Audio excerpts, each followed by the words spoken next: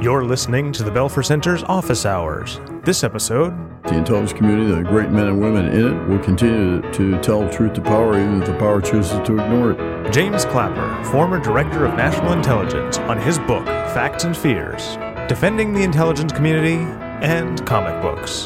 For more insightful conversations with experts from the Belfer Center and beyond, subscribe to Office Hours on Apple Podcasts, Spotify, or your favorite podcast platform. Here's host, Arup Mukherjee. Before we get into the substance of your book, and that the new book is Facts and Fears, Hard Truths from a Life in Intelligence, that just came out earlier this year.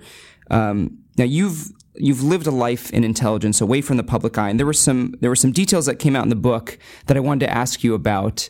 In particular, I noticed you were a fan of comic books. Were you more into the Sunday Tunes, or were you more of a superhero? No, I was, I think, probably more of a superhero, and I had a small collection of comic books, Batman, Superman, that sort of thing. So you're more of a DC fan? Yeah, and so I had accumulated these comic books, and I kept them in pristine condition, and I had them all arranged chronologically and all that sort of thing, and I wish I had them now. They'd be worth a fortune. But as luck would have it, my dad was a first lieutenant in the Army, and you had weight limits based on your rank. And so my parents decided they couldn't afford the weight of the comic books I'd collected, so I had to give away my collection to a bratty little girl who was about 2 years younger than I was, and who later, years and years later, became my wife. And neither of us know what happened to the comic books. Yeah, you married her despite her losing the comic books. Despite her losing my comic book collection or losing track of it, I still married her. All right, well, let's move to the book, or more of the substance of the book, which has less to do with comic books and more to do, as I said, it's called Facts and Fears, Hard Truths from a Life in Intelligence. Okay, what are the facts, what are the fears, and what are the hard truths? Well, the facts were, as I recalled them, and obviously they're always imperfect. So I think the facts had to do with our portrayal, and I have to give credit to my collaborator, Trey Brown, who was my speechwriter for the last three years I was DNI. And so we tried to be as factual about the events and the sequence of events and that sort of thing. You know, there's all kinds of subjective things that you find your way in to a portrayal like this. It's biographical. It's my memory of some things, which probably isn't perfect. I know it wasn't. So those are the facts. I think some of the fears come out in particularly the later chapters. In fact, one of the reasons I wrote the book was a major catalyst for it was the Russian interference in our election. I've seen a lot of bad things in my 50-plus years in intelligence, but never anything that disturbed me as much as the Russian interference and the profound threat that represents to our very system. So that certainly was a primary fear, which I still have. And as I say, one of the reasons I wrote the book was I felt that I needed to do my little part to try to educate the American public about the threat posed by Russia. So that's a fact and a fear. Hard truths, well, one of the signal writs of intelligence is truth to power. And it's something that is, I think, fundamental to the profession of intelligence. It's a mantra that I tried to practice. Sometimes that got hard, particularly in the last job. So those are examples of facts and fears and hard truths. Do you because you mentioned that you tried to retire on a bunch of times. From I did retire a bunch of times. But we're pulled back in, and you had envisioned, as far as I understand it, a quiet retirement after leaving the post of DNI, the Director of National Intelligence. And you found yourself in the public eye now. What has that felt like? What has that change been like? Well, the first time I retired, was 23 years ago when I retired from the Air Force. My last job, director of the Defense Intelligence Agency, and I retired in the fall of 1995. I never gave a thought to speaking up or speaking out or going on television or doing any of that. When I left, and I came back to the government 6 years later and left that and retired, I thought that was as director of the National Geospatial Intelligence Agency, NGA, and I left that in 2006 thinking that was going to be my last government gig. But the last time I left was in January of 2017, and I felt very concerned about what was going on in the country, the fact that our institutions and values that I had spent a long time defending were under assault, notably the intelligence community itself. And so I started out simply trying to defend the intelligence community against the characterization of being Nazis and that sort of thing. And I sort of backed into, being an outspoken former. Now, this is not without controversy. There are people in my two tribes, both retired military, and some retired intelligence officials who don't think I should be, and others like me, like General Mike Hayden or John Brennan, that we should be speaking up and speaking out the way we are. It's a very personal decision. I certainly recognize the controversy, but I just decided I had a duty to speak up because of the assaults on these institutions' values. Yeah, can we talk about that? So there is this culture among former serving military officers and intel officers not to speak up or out against an administration. And to me, while you are an intel or military officer or both, I guess I can understand that as a civilian, isn't it your duty, a civic duty, to express your freedom of speech? How does that square with that? Well, that's my view. Obviously, that's that I'm exercising my First Amendment rights for free speech. We all are. I'm not the only one in this category. But there are those who feel that we shouldn't, that we bring disfavor, that we are politicizing the institutions that we used to be in, during which we tried not to be political. And there's some validity to that. There is that potential downside. I just decided in my case, I can only speak for me, that whatever downsides there were overcome by, I think, the importance of speaking up. Has it been energizing to any extent? I mean, I know I read that when you were first appointed to be DNI by President Obama, you had said something like you cringed at seeing, being on TV and seeing yourself in the papers. Now that that's happened so much, is there an energy to this moment, an excitement to it to speak out, to serve the country in a more public way? No, I wouldn't say that. Again, I just think it's a duty. I just feel it's an obligation I have to do. I don't know why that is. It's just the way I feel. I don't find it exciting necessarily. As somebody who has clearly rounded third base on the home run of life, and I had anticipated just kind of quietly dancing off stage, but I just feel that the conditions and the situation in our country today is quite different than it ever has been in my lifetime. If you had danced off stage, where exactly would you have danced to? Did you have a place in mind? Same place we lived when I retired from the military. We'd been living in Fairfax, Virginia, outside of Washington, been in the same house for 23 years. So stay there. We have a vacation place on the Outer Banks that we anticipate spending a good bit of time at. What do you enjoy most about that vision? I like to sit on the beach and watch the ocean. I find it very soothing. and reassuring because it's constant. Doing nothing else, just watching it. Yeah, I like to watch. It's a good place to people watch. It's the one time I can read a book. Yeah. And just kind of chill out. I bike rider, so it's a great place to ride a bike and things like that. Is that how you relax as well? Are those the sort of environments? I mean, you've been in your career, you've had such intense moments. Where do you find a respite from? Well, I find a respite at home, and I have to credit my wife for that, creating and she's always done that. We've been married now 53 years, and she's wherever we were.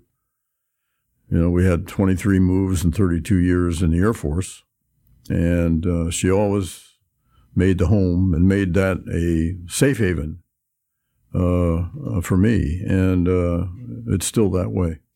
I want to get back a little bit to this idea of duty and speaking out against the current moment. Of course, as you mentioned, a lot of the book is about your career and things you dealt with, and then as you mentioned toward the end of it, there is an expression of fear and concern about the current moment. What are the ways in which society moves beyond this?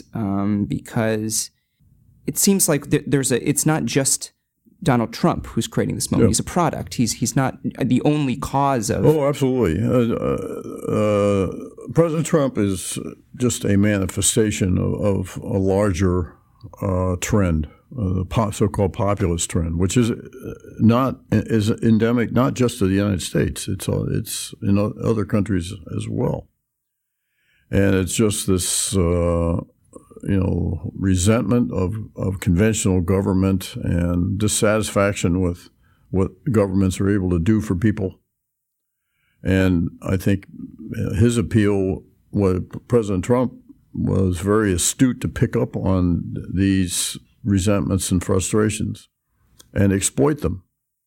He made people believe that he was one of them and that he was going to shake things up in Washington and drain the swamp and do all that sort of thing. Is all going to be different.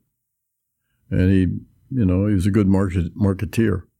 But he is not the cause or the origins of this. The overarching thing that really bothers me, and I think Mike Hayden has been very eloquent in describing this, notably in his second book. By the way, anybody who writes more than one book, I really admire. And that is the assault on truth, and the specific manifestations of that are the assaults on institutions or endeavors which depend on or revolve around empirical fact. So I'm thinking about things like science, like academia, like journalism, enemy of the state, like the intelligence community or law enforcement. Just to name 5 examples of endeavors which ought to and should and do depend on truth, fact, reality. And what we're seeing now, what we're enduring, is an assault on truth. And this is very, very dangerous, very insidious for our democracy or any. What people respond on the other side will say, well, truth is experienced differently by different sides. Rudy Giuliani said, truth isn't truth. Of course, the alternative facts universe that Kellyanne Conway mentioned. Is there something that you do subjectively experience the same reality, and there are ways of spinning those same facts? Because it seems like we have camps of people who believe just different facts about the world, and how do you get one group of people who see themselves as believing facts to say, oh, no, that is just a wrong reality? Well, that's what's bad. That's precisely what you described. Is there has to be reality. There has to be fact. There are laws of physics. There are laws of nature. This is true particularly in science. And historical events happen. They happen in a certain specific way. You can argue about how people observe them and all that. But what's dangerous now is the number of people in our country who revel in wacko conspiracy theories that have absolutely no basis whatsoever in objective reality. They're not fact-based. They're made up. They're fictitious. They're imaginary. And they become, in the minds of these people, they become fact. And that's dangerous. Yeah. So how is that resolved? Is it, well, if I knew the answer to the question, does it take more? I mean, do you feel that more military and intelligence folks should be speaking up and speaking out against this? Is it just take popular movements, civic? It harkens to the McCarthy era, of course. Exactly, and we've been through these kind of cycles before. Obviously, what we're experiencing right now is it's very bright lights for us, but there have been historical episodes in our past where we've had similar situations. The only debate that my collaborator Trey Brown and I had about the book, the only argument we ever had the whole year we wrote the book together, was how to end it. The last 3 pages, which are very passionate. And we had written a very dark version of projecting in the future. Then we wrote a happy face version, and we didn't like either one of those. Our managing editor at the publisher was helpful. He kind of intervened and refereed between the two of us. And what we ended up saying was simply that the United States has endured traumas in the past, notably the Civil War and the trauma that I lived through, which is Vietnam. And we eventually emerged the stronger and the better for both experiences. And we just stopped the book, didn't make any projection. Do the midterms, has that changed or affected your either optimism or pessimism about the future? Well, it was a good thing. I think the outcome was a good thing because, the Republicans don't control both houses of Congress. So now there will be some, we're supposed to have checks and balances in our system. We haven't had that for a couple of years. Now we probably will, just by virtue of the fact that the House of Representatives will be controlled by the Democrats. Maybe that's good. The downside of that is I predict relative paralysis in the Congress, because I think it can be very difficult for both houses to ever agree on any major legislation. The House, there's been rumblings of, investigations into Trump by House Democrats, and Trump has responded quite aggressively that he could fight fire with fire. What legal tools does he have at his disposal that he could use toward that? Well, not unlike tools that we've seen him use, for example, threatening to take people's clearances away. There are a vast array of administrative tools and administrative authorities that the president could conceivably use. Against members of Congress. I'm not sure how, but he could use them, I guess, against Democrats. I mean, he's threatened counter investigations of them. For example, for leaks. I'm not sure, what that means. What that means to Democrats who are newly elected to the Congress, who've never been in the government before. So I don't know what that means. Yeah, so Trump is such an interesting character because he famously, as you mentioned, he compared the intel community to Nazis. There's been all sorts of things he's said and disparaged in the intel community. As somebody who has spent a career at Intel, people who did not pay attention, who just dismissed Intel, what were those people like? Why did they do it? What was their motivation? For dismissing intelligence? Yeah. Well, first of all, I'm not suggesting necessarily that President Trump dismisses it. I think with perhaps the possible exception of Russia, I think he embraces intelligence. He certainly did. My exposure was not, I wasn't personally involved, but when we were briefing him when he was a candidate. He's interested, asked a lot of questions. It was, his first exposure ever to any intelligence at all. So I don't, it's not a fair characterization. He just rejects it out of hand. Now, historically, yeah, people have ignored intelligence.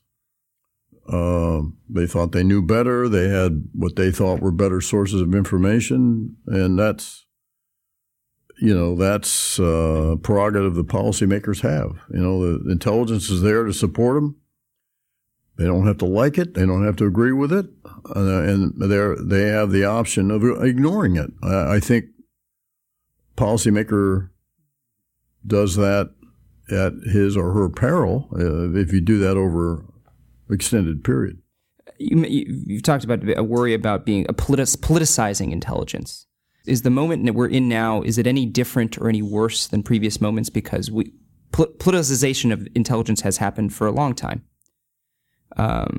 This is not the specter of politicization is not new, and that's why one of the key mantras of intelligence, a hallmark of intelligence, is telling truth to power. And it's my belief right now that the intelligence community, the great men and women in it, will continue to tell truth to power, even if the power chooses to ignore it.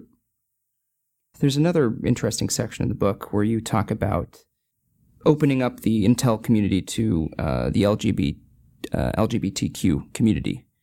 And I think for many people, that socially progressive story doesn't square with the popular conception of the military and intelligence communities. And is there a story there that because you're so proud of that, and you celebrate Mike Mullen and his comment in testimony about that he regretted, that didn't like Don't Ask, Don't Tell. Is there another story to the military that the American public just doesn't know? Well, I think the great story, for the military particularly, when they allowed people to be open about their sexual preferences, for example, was a tremendously liberating thing for them. I can't imagine living every day under as a military person, under the fear that you could be out at any time. I can't imagine what that was like. And you had to hide that dimension of your life. And the fact that we were penalizing people that way, as Mike Mullen so eloquently said in his remarks in Congress. And from an intelligence perspective, the more different perspectives that you can bring to bear, the more different backgrounds, the better you are. If everybody looked alike and thought alike in the intelligence community, that is not good. That is in my view, marginalized intelligence community. So for me, it's a question of not only doing what's right here, but it's a mission imperative. To have as much variety and diversity of view as you can. The intelligence community, you could argue, many people say, it should look like America. Well, I could argue that it ought to look like the world, because that's what we're looking at. So it's that a stronger intel community is also a more socially progressive one.